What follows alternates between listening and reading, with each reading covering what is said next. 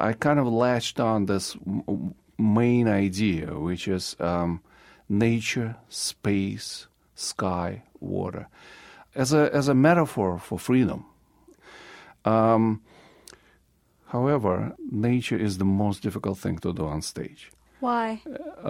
Well, because it's, you can't put up trees. It's so cheesy, Okay, you paint the sky, but look, it's just today you can't do that anymore.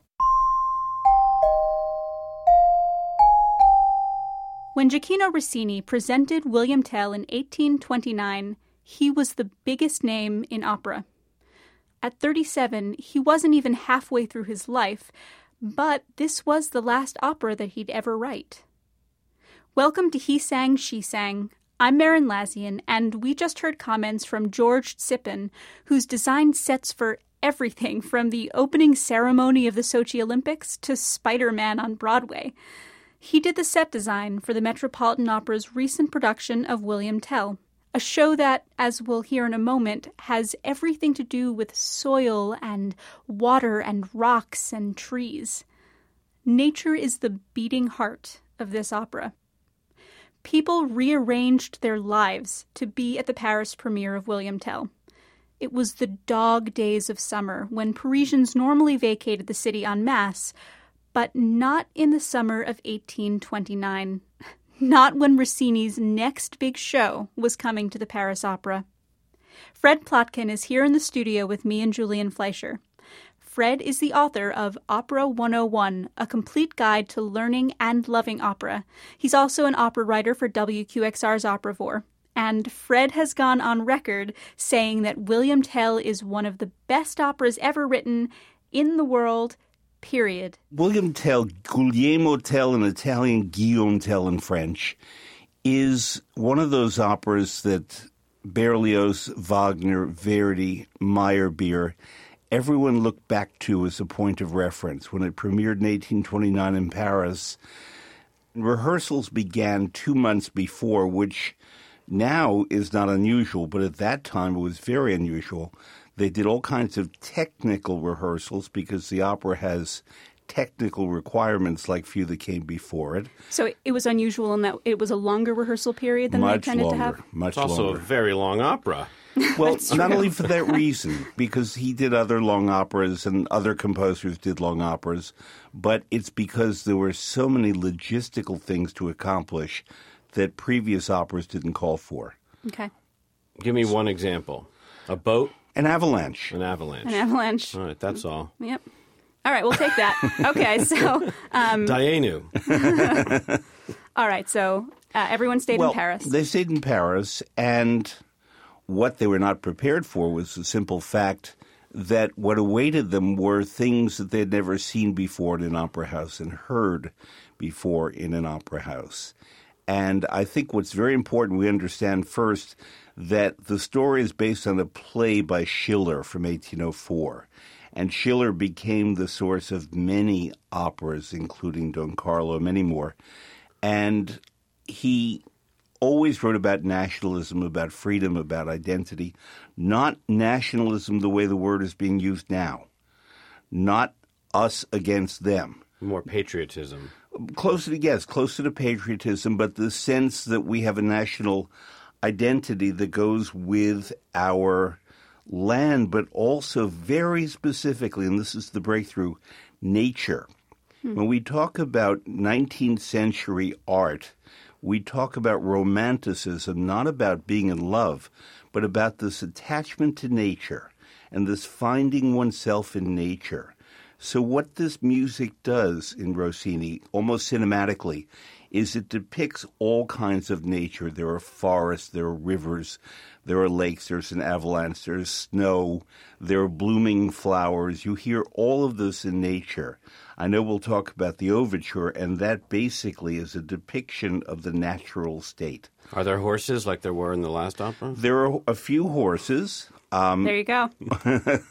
We had a horse debate last week. We did. And what was the result? I lost. Violetta sells her horses. She sells everything. Violetta unfortunately sells everything. Including, unfortunately for me, some horses. Yes. But yes. William Tell is most famous, let's be honest, for its overture, which has one very powerful association with horses, especially a certain red scarf-wearing masked rider with a lot of bling on his belt.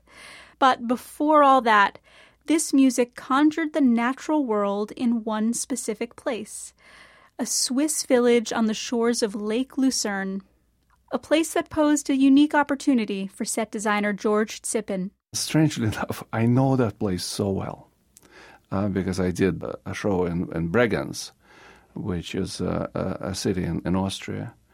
It's a place where actually 4, maybe even 5 countries meet. Like literally, you get on a bike and 2 minutes later you're in Germany or you go to Switzerland. So I that place is in my heart. It's an incredibly beautiful lake.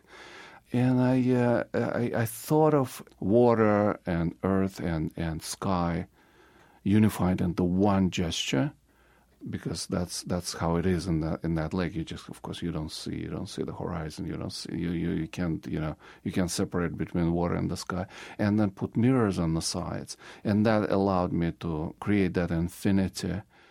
And when you work in theater a lot, essentially the theater is a box. It's very contained, and you're constantly trying to break through the box, blow off these walls and open that world for the audience. And of course you always try to find a different way to do it. But also on very literal level, again, infinity is the space and the nature of this particular place, and of course Rossini set it in this place. It's very, very specific, and it's maybe the biggest lake in Europe. I'm not sure, but believe me, it feels infinite there. That's a scene from the Metropolitan Opera production of William Tell from 2016, as designed by George Tsypin. For that Paris audience in 1829, Rossini was asking them to take a much bigger leap. Here's Fred Plotkin. In this particular case, what the audience had to do, they had to make the mental transition in this opera, really for the first time, between sound and pictures.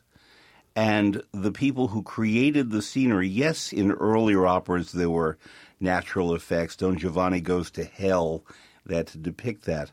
But nature is very different. And I invite listeners to, wherever you are listening to this broadcast, to close your eyes and picture forests and hear the rustling of leaves and the movement of animals, and all of that is in there. And if Rossini did not do this, we would not have Wagner's Ring, the way Wagner wrote it.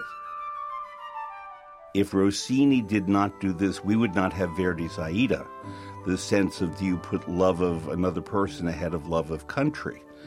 All of what we see in the 2 most famous composers of the 19th century, we can find in Guillaume Tell.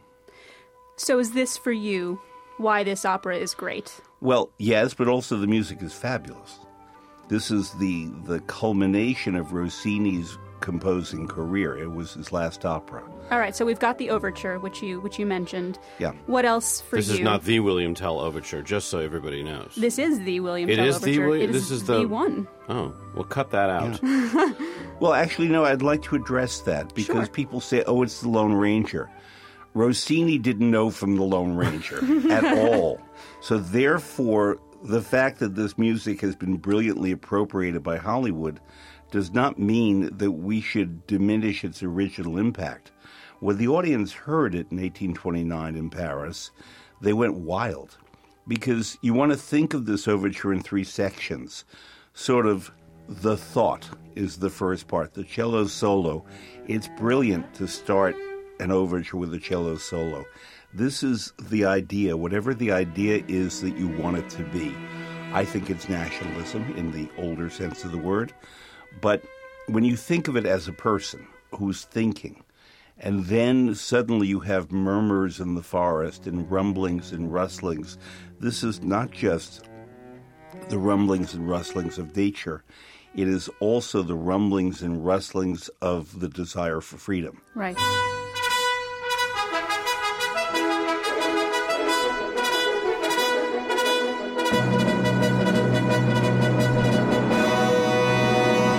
final part, the ba-ra-ba-ra-ba-ra-ba-ba, is highly dramatic. There are hunting horns and everything galloping, and yes, there is that sense of a charge going on, but it's also the fulfillment of the idea. And if you think of it that way, what the overture does, which is rare in Rossini, is actually depicts the action that's about to come. So, beyond the overture, what's a moment in the music for you that, again, encapsulates its greatness, the opera's greatness? Well, the famous tenor aria in the last act sung by Arnoldo in Italian, Asile Hereditaire, in which he goes back to his home for the last time. His father has died, and bemoans the passing of that era. And he redoubles with men around him the desire to lead the charge to liberate Switzerland from Habsburg rule. And so he's with these men and he hands out weapons and he gets them excited. Now, Verdi could not have composed Di Quella Pira from Il Trovatore had this aria not existed. Why? Because it's the same story, and I'm not saying Verdi was a copycat. Verdi was a genius. And it's a tie for me as to who I love more, Verdi or Rossini. You don't have to choose here. I'm not comparing, but these are the two men I love most in all the composers. But Verdi always acknowledged Rossini's influence on him. And this was a case in which he said that this call to arms was exactly what he put into Il Trovatore. But frankly, the music in Rossini is harder. It brings down the house. It's absolutely exciting. It's also grueling at the end of a 4-hour opera to make a tenor do what a tenor has to do at the end of this opera. It's grueling to make a tenor do what a tenor has to do in the first minute when he hasn't warmed up.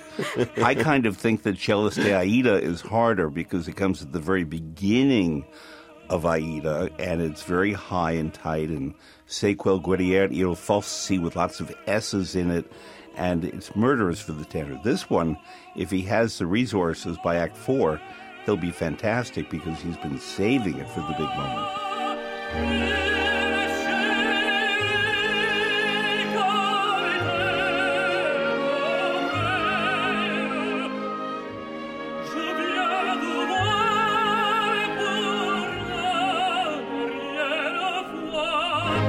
Is the fact that this is so grueling for the tenor one of the reasons that this opera hasn't been performed at the Met in the last 85 years, and it's just not performed that often? I mean, you're saying that it's great, so why don't we get to see it and hear it more? Well, it's very expensive to put on this opera because it is so long, and you have a big chorus, and when it's done full on, there's a big ballet. You use a large orchestra. There are a lot of rehearsals. There are all the technical and scenic effects. There was discussion maybe 30, 40 years ago of doing it at the Met in Italian with, I believe, Joan Sutherland, Cheryl Milnes, and Luciano Pavarotti. And Pavarotti... take it or leave it. Yeah.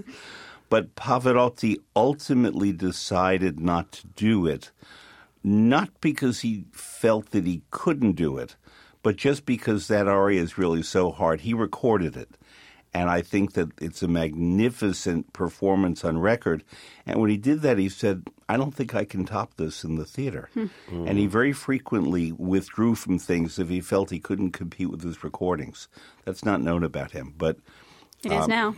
Well, he told me, I mean, I know this directly from him, that he often would say, no, I can't sing that on the stage anymore because people will compare it to what they heard me do on a 1972 recording in the studio. Right. Was this just one of your lunches with Pavarotti? This was one of my dinners with Pavarotti. I'm fortunate that I really knew him well, and we did cook together a lot. Really? Oh, yes. How did you get to know Pavarotti? Well, I met him when I worked at La Scala in the 1970s, and then I worked at the Met in the 80s, and we formed our friendship more there. And I wrote my first cookbook in 1984, and he helped me get a publisher. And to do that, he gave me a recipe so that the publisher would say, okay, you can publish a recipe from Luciano Pavarotti. He was a wonderful man. What was the recipe? It was spaghetti alla carbonara, which is not from his region of Emilia-Romagna, but he felt that that would be more popular. So that's why he gave me that. And he was great. He was a good cook, too. Oh, I love that story. Yeah. William Tell is first and foremost a story about political oppression and the fight for political freedom. There's also the Romeo and Juliet love story of two people from opposite sides of the tracks who are in love with each other. But ultimately it's about fighting for political freedom. And about archery. Definitely about archery and apples. Fred, was Rossini a particularly political composer? Rossini was highly attuned to Europe and its politics. When I came here to talk about Italiana and Algeri, I've said it's an incredibly political opera because the famous aria at the end of that is Pensa alla patria, think of your homeland. And that was 1813. And that was a time when Europe was at war. All the armies were fighting one another. Napoleon's troops were being beaten back, and the Congress of Vienna realigned Europe. And for Rossini to step up in 1813 and say, think of your homeland, was incredibly political. And that premiered in Venice when Italy was under foreign occupation. And in fact, the Austrians occupied Venice. And by inserting all that comedy in that opera, he got through this think of your homeland aria. But the Austrians, when they figured out what he was talking about, were not happy. But the audience loved the music, so they kept it. So he was attuned to Europe. Rossini wrote almost 40 operas, and this was the very last of them, even though he lived an additional 40 years. Why? Why did he stop writing after this? Was this just the epic finale to his career as an opera composer, or was there something else going on? So here's a medical report. When Rossini was 14 and in Bologna, he contracted syphilis. And he lived with syphilis for the rest of his life. And it was very painful. There were not the proper medications that we have now. It's remarkable that he lived to the age of 76 with that kind of condition. And when people say, why did he move from Italy to Paris? It was not for the food. It was for the medical care. It was the Affordable Care Act of the early 19th century. And he went where the good doctors were. And he lived in Bologna before that and went back often to Bologna. And Bologna has very good doctors, too. The first medical school in the world is in Bologna. But his choices were based on his medical care. And when people would report mood swings or dark moods, it related to the fact that he was a sick man. And he had depression. And when people hear his joyous music, they think, oh, what a happy-go-lucky guy he must have been. He was a very serious artist, and he could create this joyous music. And if someone wants to ascribe a modern term such as bipolar, I won't do that. I won't diagnose going back all those years. But mood swings, yes, certainly. The ability, I have mood swings. Yes. And I'm not bipolar. Tell me about it. I don't think I have syphilis. No. You should probably get that checked out. But he took very heavy medications loaded with mercury, and he lost his hair very early. And famous true story, he had 7 toupees, one for each day of the week. And he kept them in a closet in his home in Passy, and each day he put on a different toupee. Why didn't we lead with this? I Why don't did know. we bury this? We flipped our wig. And Stick around for the jokes. and notably, too, and I'm not inventing this, the Wednesday and the Saturday toupees smelled particularly bad. And the reason for that is that he held salons on Wednesdays and Saturdays. And there was a lot of food preparation going on. And people wrote about the smell of his hairpieces because his door was only open on Wednesdays and Saturdays. So he was the social lion of Paris. He could be very witty. He was incredibly helpful to other musicians. Unlike other composers who were competitive, he had a great and generous heart. So he stopped composing because he had enough money to stop composing. He'd been working at a furious pace for decades. And when certain operas, such as The Barber of Seville, Italiana, Semiramide, and then William Tell secured him an income, he lived on that income. After that, he wrote little bits of music here and there for pleasure. but not because he had to do it. Right. I guess you can't blame the guy for retiring wealthy. Yeah, because if you think you're going to die, if you have a fatal disease and you stop in your late 30s, you may think I won't last another year or two. People died of a lot less than syphilis in 1830s Paris. Right. With all that money, it does make you wonder why he didn't buy himself a few more wigs, but Yeah. that's another story. Well, not to reduce what you just said, which was very nuanced and interesting. It sounds like, in the absence of being able to actually diagnose someone, he sounds like a garden variety creative spirit, someone who, suffered and also expressed great pleasure, great happiness. That's part of the bargain when you're a genius, especially of the creative variety. There's a wonderful Italian word that doesn't really translate. It's estro, E-S-T-R-O, which means spontaneous creative impulse. And I've never translated it that way before, but I like that translation. I like it too. It is where you rely on your DNA, on your confidence, on your skills to create something new and special in the moment. And Italian chefs do that, and Italian painters and fashion designers and composers. And this estro is really what makes Italy run.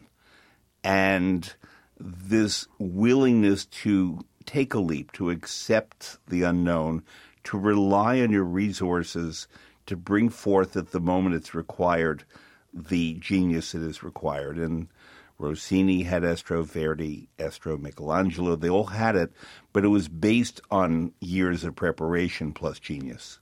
See, I want to ask you a question. I'm interested in the technical demands, the set demands, the lights and the costumes, and I'm wondering if this is an opera for. Is this a good starter opera for people because of that? I know that a lot of people sort of fear the opera because they feel it's long and it's passages that are hard to absorb and maybe it's a bit opaque. Is this a good starter opera? Absolutely not. It is an opera that is long and complex. It's a masterpiece. Something like Italiana in Algeri is a much better first opera. To me, Rigoletto is the very best first opera of all. Mm-hmm. La Traviata is a pretty good alternative to that. But this is too complex. And also, unfortunately, in our modern times, people think they're supposed to understand everything. And I argue that we're not supposed to understand everything. We're supposed to allow ourselves to feel everything. And our understanding comes through what we feel rather than what we've learned.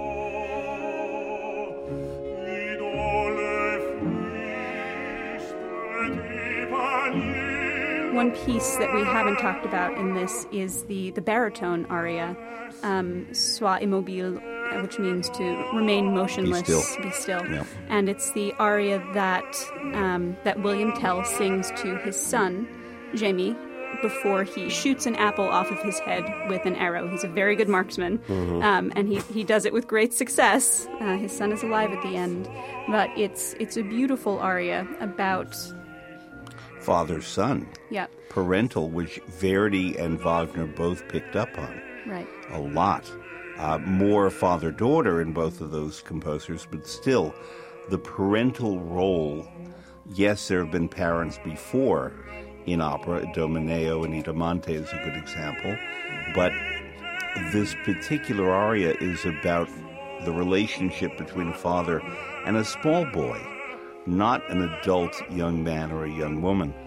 And it's the boy who gives courage to his father and says, I trust you, I have faith in you, and so on. What I always like to point out to people, and you can't see this if you're listening on the radio, is that in his quiver, Tell has the second arrow. And that's really the secret going on there, that if he has killed his son, then he's prepared to immediately take out the second one and kill Gessler, who is the man who commanded the apple be shot.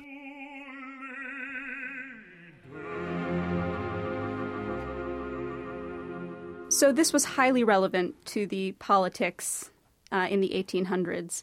Do you think that there's anything that this opera has to say to us now, today? Absolutely, but I want to point out something first. Okay. There was a jury in Paris that always had to read a libretto before it could be set to music. And the great Rossini managed basically to get around the jury with this last opera of his, with William Tell. But ultimately they did look at it, and the first three acts were not objectionable. The last act they had a little bit of issue with. This is the uprising, it's the gathering of arms and the overthrow. But ultimately what Rossini did was he said, well, I won't bother with the words that you object to, but he put all of the action in the music. So Asile Hereditaire is about, this is where I lived, but what you hear in the music, and that's why we listen to opera first, we don't read the words, is rebellion and uprising. So it does speak to us today, because I always find it interesting that people say, this is Switzerland. It's cows and chocolate and cuckoo clocks and watches and how cute. And they don't realize that even Switzerland, once upon a time, was politically chaotic. Right.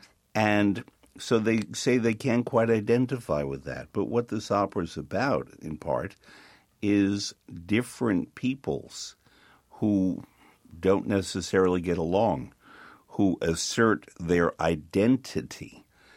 We are human, and there's so much more that we have in common than the identities and ideologies that we can find to make us separate. And how petty ultimately it is to dislike the next person or to not trust the next person because you have those differences. What I am immensely proud of as a New Yorker is that more than just about any place I know in the world, we embrace these differences. New York is not perfect, but we are so much the leader that when people come to this city from everywhere in the world, they breathe free and they see on the subway, on the packed subway, all of these different people grouped together peacefully, closely, but peacefully. Very closely. And right, well, this is not Europe. No, this is not Europe. But on the other hand, we live together. And as long as we have operas such as William Tell, where we can experience them together, where we don't interpret it as ideology, identity, but we see it as what brings us together is so much more important than what can separate us. That's what this opera is about. It's about finding peace. So when we think of tranquil Switzerland, what we are thinking about is a certain kind of, I say, enforced peace, but it's peace. And when we look to that, I think what Rossini was after was communicating peace through nature, that ultimately nature is bigger than any of us. And to me, and this Wagner got back into this again in The Ring, that if we fool with nature, then we're really screwed. And Rossini said that first. If you want to hear more from Gioachino Rossini's William Tell, we have videos curated by today's panel, including, and this might be dangerous, the William Tell Overture performed by an expert yodeler. So run, don't walk to the He Sang, She Sang show page at WQXR.org. And while you're there, leave us a comment. Let us know what you thought of the show. We really love to hear from you. And if you like what you heard, please subscribe to the podcast on iTunes or wherever you park your podcasts. Our guest today was writer and opera buff extraordinaire, Fred Plotkin. Thank you so much for being here, Fred. Piacere mio. We also want to thank our producer, Noelle Morris. He Sang, She Sang is a production of Classical New York WQXR. I am Julian Fleisher. And I am Merrin Lazyan. Thank you for listening.